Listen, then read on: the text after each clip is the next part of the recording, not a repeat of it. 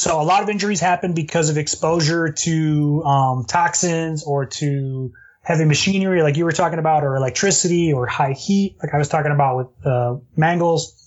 Yep.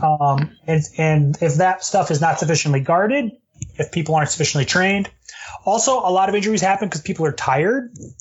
So the pace of work, the duration of work tends to be an issue. A lot of injuries happen around shift changes when there's some disorganization at the workplace.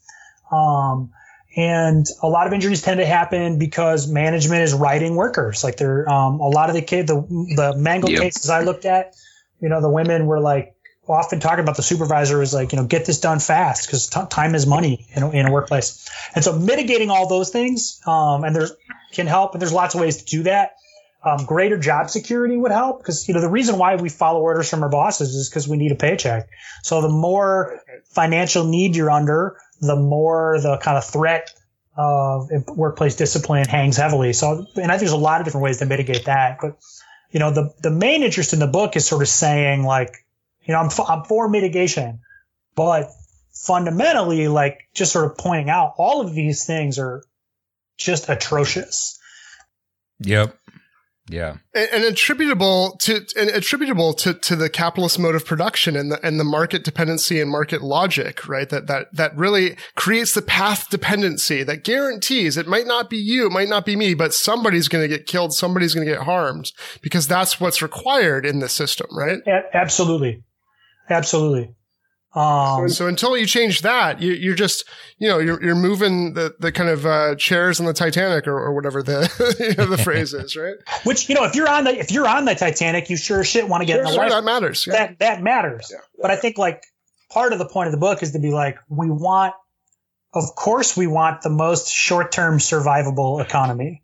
However, let's also just call attention to we're in a world where like, how survivable is the economy feels like a sane question.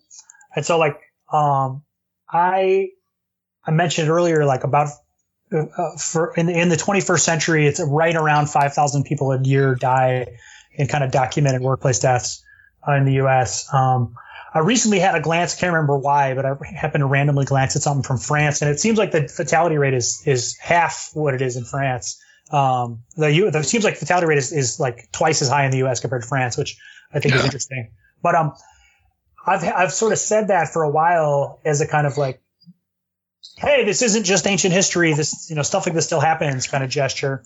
And to my tremendous surprise, I sometimes get people who are like, oh, well, 5,000 people is not a lot of people relative to there's 330 million Americans.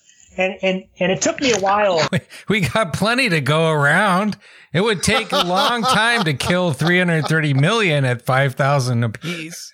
And Jesus, I can guess what that person's opinion of the pandemic losses are, right? Like that's. I've started to figure out. I'm pretty sure now. Whenever that gets said, and that's just one of those like real like what the fuck moments where it's just like I don't know how to respond to you, but I know I want to respond. How do you respond to that? Loudly. Like, that's all I can say.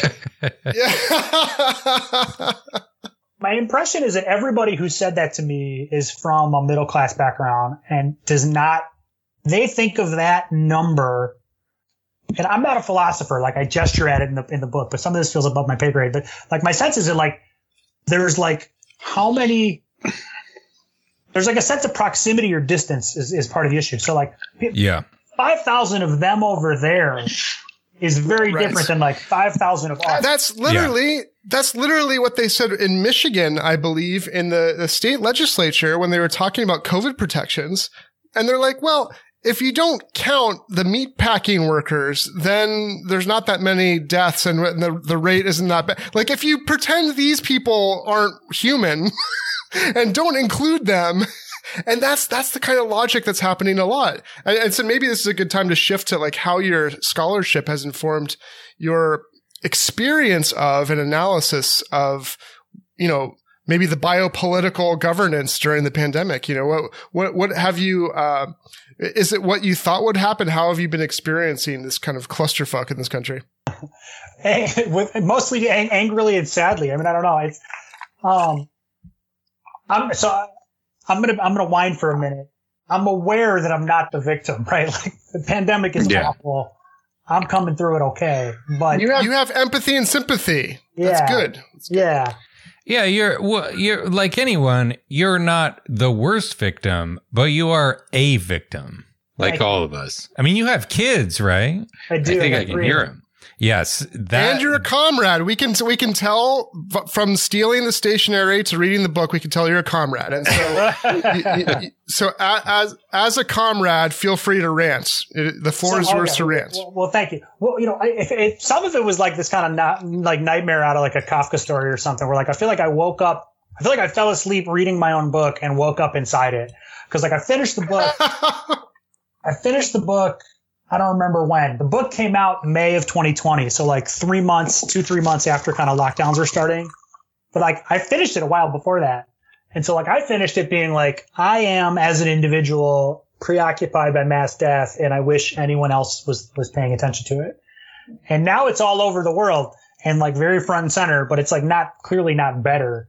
And so I like the book. I am glad I wrote it, but I have these moments of being like, boy, having spent a decade preoccupied with mass death before the pandemic I'm tired. That's the end of the preview, folks. If you want to hear the whole episode, you can go to patreon.com/leftanchor. Thanks for listening.